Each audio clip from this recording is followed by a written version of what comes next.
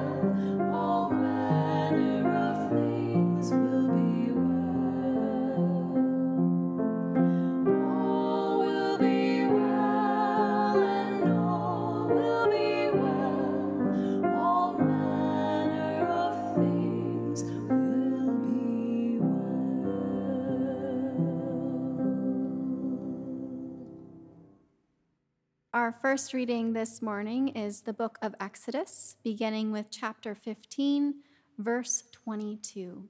In preparation to hear these words, let us pray. Holy God, we give you thanks for these ancient words and for the lives of those who have carried them down throughout the ages. We ask that you would open our hearts and minds this morning, that your fresh word might fall upon us this day. Amen. Then Moses ordered Israel to set out from the Red Sea, and they went into the wilderness of Shur. They went for 3 days in the wilderness and found no water. When they came to Marah, they could not drink the water of Marah because it was bitter. That is why it was called Marah. And the people complained against Moses, saying, "What shall we drink?" He cried out to God, and God showed him a piece of wood. He threw it into the water, and the water became sweet. There the Holy One made for them a statute and an ordinance, and put them to the test. God said, "If you will listen carefully to the voice of God, and do what is right in God's sight, and give heed to the commandments and keep all God's statutes, I will not bring upon you any of the diseases that I brought upon the Egyptians, for I am the Holy One who heals you." Then they came to Elim, where there were 12 springs of water and 70 palm trees, and they camped there by the water. The whole congregation of the Israelites set out from Elim, and Israel came to the wilderness of Sin, which is between Elim and Sinai, on the 15th day of the 2nd month after they had departed from the land of Egypt. The whole congregation of the Israelites complained against Moses and Aaron in the wilderness. The Israelites said to them, "If only we had died by the hand of God in the land of Egypt, when we sat by the flesh pots and ate our fill of bread, for you have brought us out into this wilderness to kill this whole assembly with hunger." Then God said to Moses, "I am going to rain bread from heaven for you, and each day the people shall go out and gather enough for that day. In that way I will test them, whether they will follow my instruction or not. On the 6th day, when they prepare what they bring in, it will be twice as much as they gather on other days." Hear what the Spirit is saying to the church. Thanks be to God.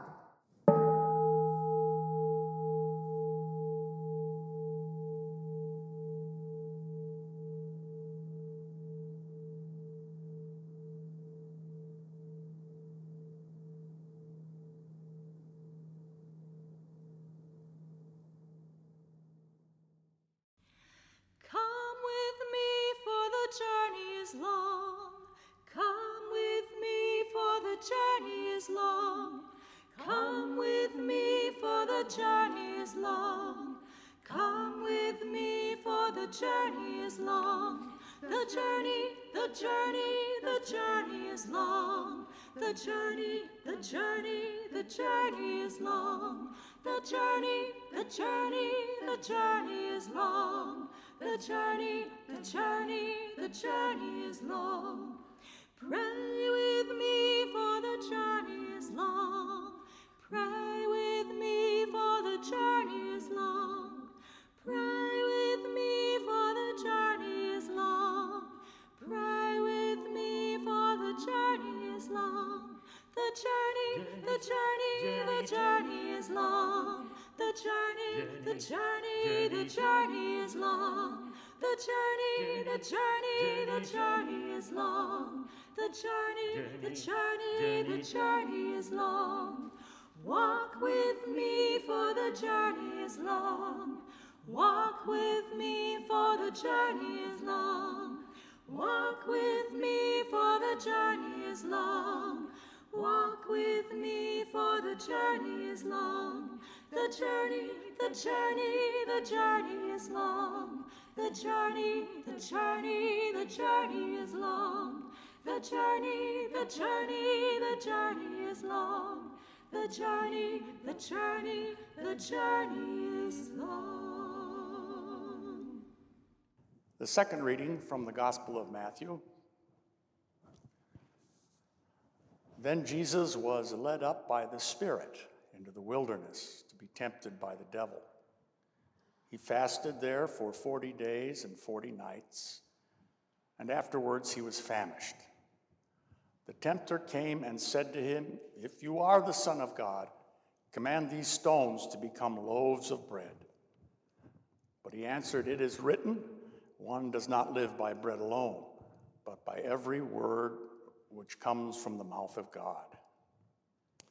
Then the devil took him to the holy city and placed him on the pinnacle of the temple, saying to him, "If you are the Son of God, throw yourself down, for it is written, he will command his angels concerning you, and on their hands they will bear you up so that you will not dash your foot against a stone." Jesus said to him, "Again it is written, do not put the Holy One, your God, to the test." Again, the devil took him to a very high mountain and showed him all the kingdoms of the world and their splendor.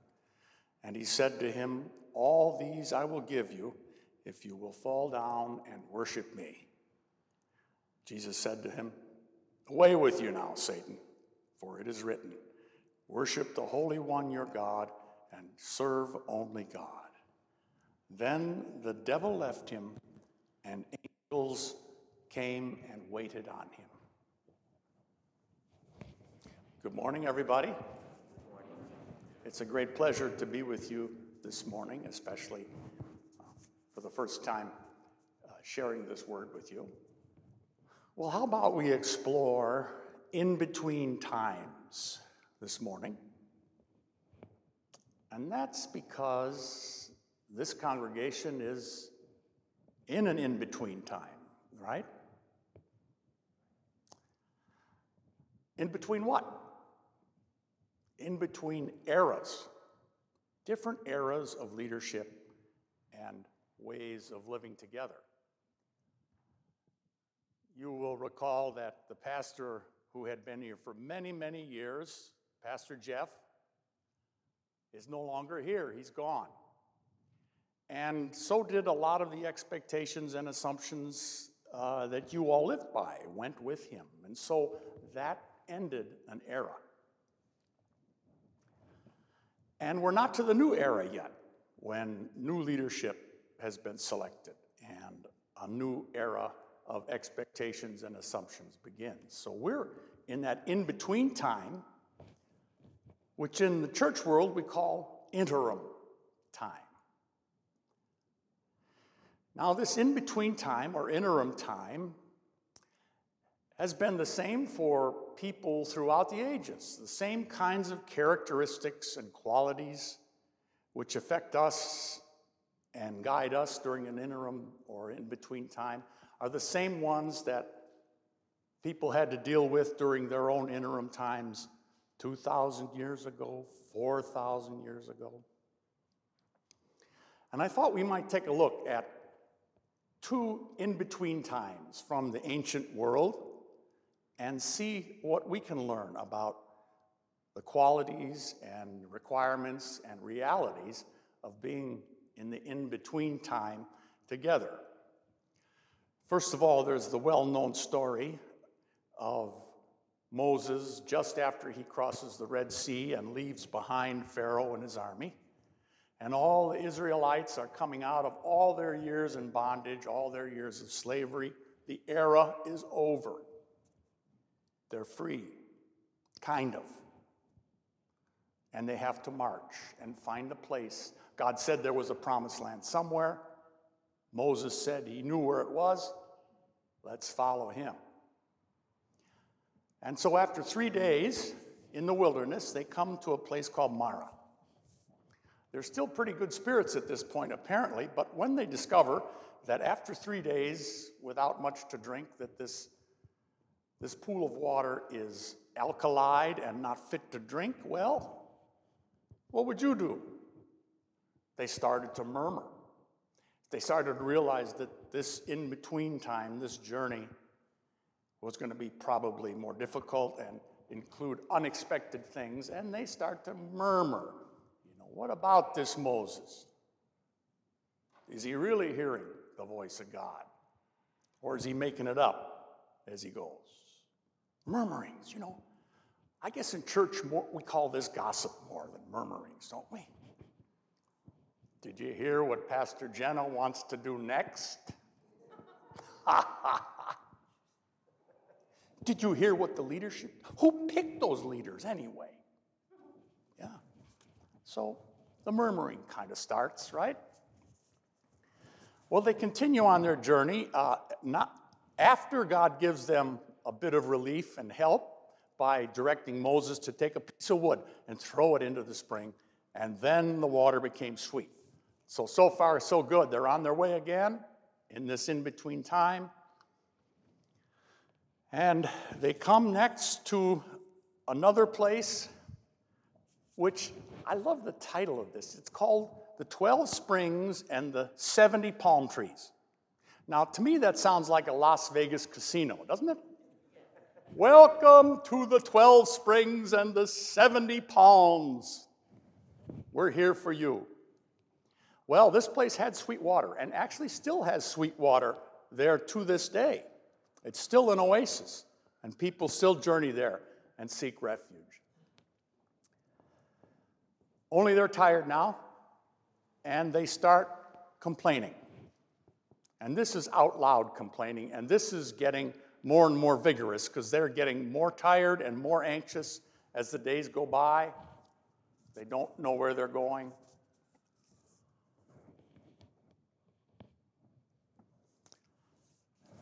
Well, they continue on their way after doing some complaining, and God again provides for them bread, just enough for the day. Moses, I'll give your people bread, but just enough for the day, therefore they'll trust me. And so on they go in their journey, and they're still a long way from the promised land and from the new era. They're heading for Mount Sinai and the Ten Commandments and a whole new era of leadership and community. But not yet. Not yet. Let's take a moment, too, to look at the in-between time that Jesus experienced in that passage from Matthew. We pick him up in that story at the synagogue just before that story. He's part of the synagogue life. He's probably got a pretty good life there, being a scholar, being a listener, being among the men. And he goes off to be baptized one day, and what happens to him? The heavens are opened. This moment in his life, which will change his life, he hears a voice saying, "You are my beloved. I am well pleased with you." So this shook him. This started really his in-between time. How am I going to make sense of this voice, of this calling? What's next? He retreats to the wilderness, or God leads him to the wilderness, right? For 40 days and 40 nights, which means a long, long time. And what happens to him there? Who does he meet first? The devil. He's the very first person or creature or reality that he meets, the one who tempts him to his core and asks him, who are you going to be in the next era? The heavens have been opened. Who will you be? And after taking Jesus through these three temptations, we find out that still in this in-between time, the devil goes off and the angels come to minister to him. Okay? So once again, God appears and nourishes and leads. So let's think about these two stories as having certain realities and characteristics in the in-between times. First of all, I think the real apparent characteristic is the murmuring, the complaining, which really mean loss and anxiety, right? Loss and anxiety. That's the first part of the journey into the in-between time, and we know that. We've all experienced in-between times in our families, in our lives, in our nation. The first reality there is there's loss and there's anxiety to deal with. The second reality that I think was true for the Israelites and for Jesus and for us now in this in-between time is that this time sort of interrupts our established sense of identity and purpose and asks something different from us, right? And you know as well as I do, it's not a pretty thing to have your identity and purpose interrupted, is it? It's very uncomfortable. It's difficult, but it's one of the necessary tasks in this in-between time. Because the old ways are gone, something new is coming which will require different things from me. So how do I need to adjust? Both in identity, who are we, and purpose. Where will we be heading together? That's what the missions study is struggling with now. That's what the pastor nominating committee will be struggling with quite soon. And the third reality, I think, that I saw in both stories and both in between times, and I see it now, and I've seen it in all the interims I've been a part of, help comes from beyond. Help comes from beyond.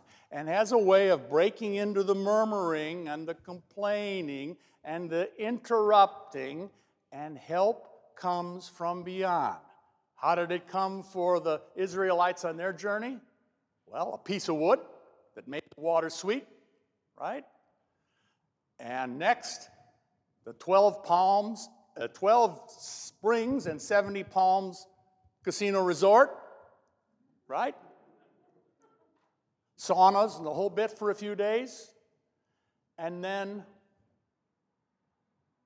the voice of God speaking to Moses. Moses continuing to give them a connection to God, a leader they can trust and fuss against and continue to follow. So that was the way that the help was coming in from beyond. And how about the help coming in from beyond to Jesus? Well, the first helper was who? The devil. Not the helper he was probably expecting, not the helper we expect, but what a great interrupter of things. And so we're not told that Jesus complained or murmured much in this time, right? We don't know what he did or said, but I can just kind of imagine him in that time saying, what? I'm the beloved son. You're well pleased with me. You take me out here into the wilderness, and I got to deal with the devil. Thanks a million. But after the devil and after the interruptions and the reorganizing of Jesus, getting ready, leaving behind the old era of being in the synagogue, getting ready to enter the new era of being on the streets,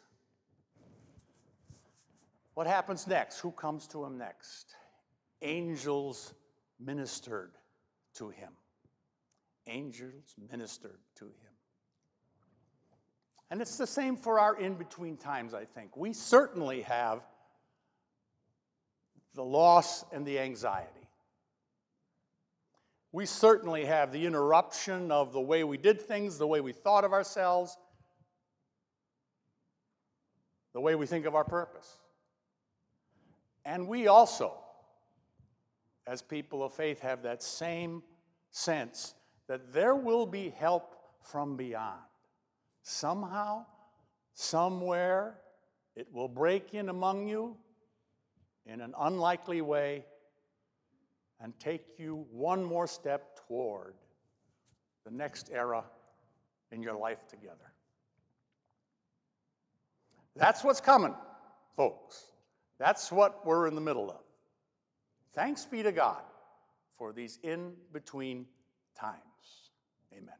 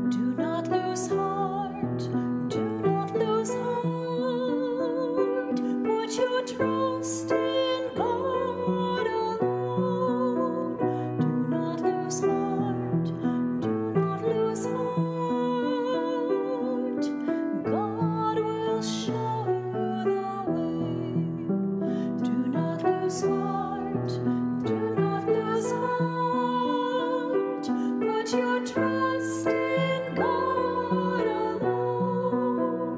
Do not lose heart. Do not lose heart. God will show you the way. Do not lose heart. Do not lose heart. Put your trust in God alone. Do not lose heart. Do not lose heart. God will show you the way. Do not lose heart. Do not lose heart. Put your trust in God alone. Do not lose heart. Do not lose heart. God will show you the way. Do not lose heart. Do not lose heart. Put your trust in God alone. Do not lose heart. Do not lose heart. God will show you the way. Do not lose heart. Do not lose heart. Put your trust in God alone. Do not lose heart. Do not lose heart. God will show you the way.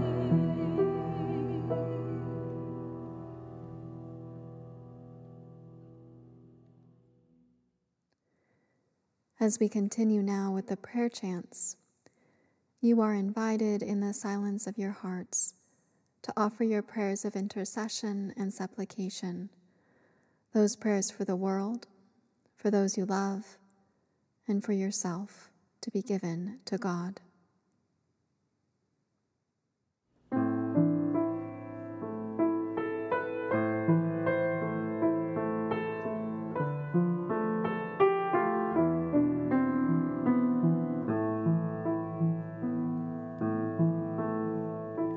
Comfort us in our confusion. Lead us to be a people of hope. Comfort us in our confusion.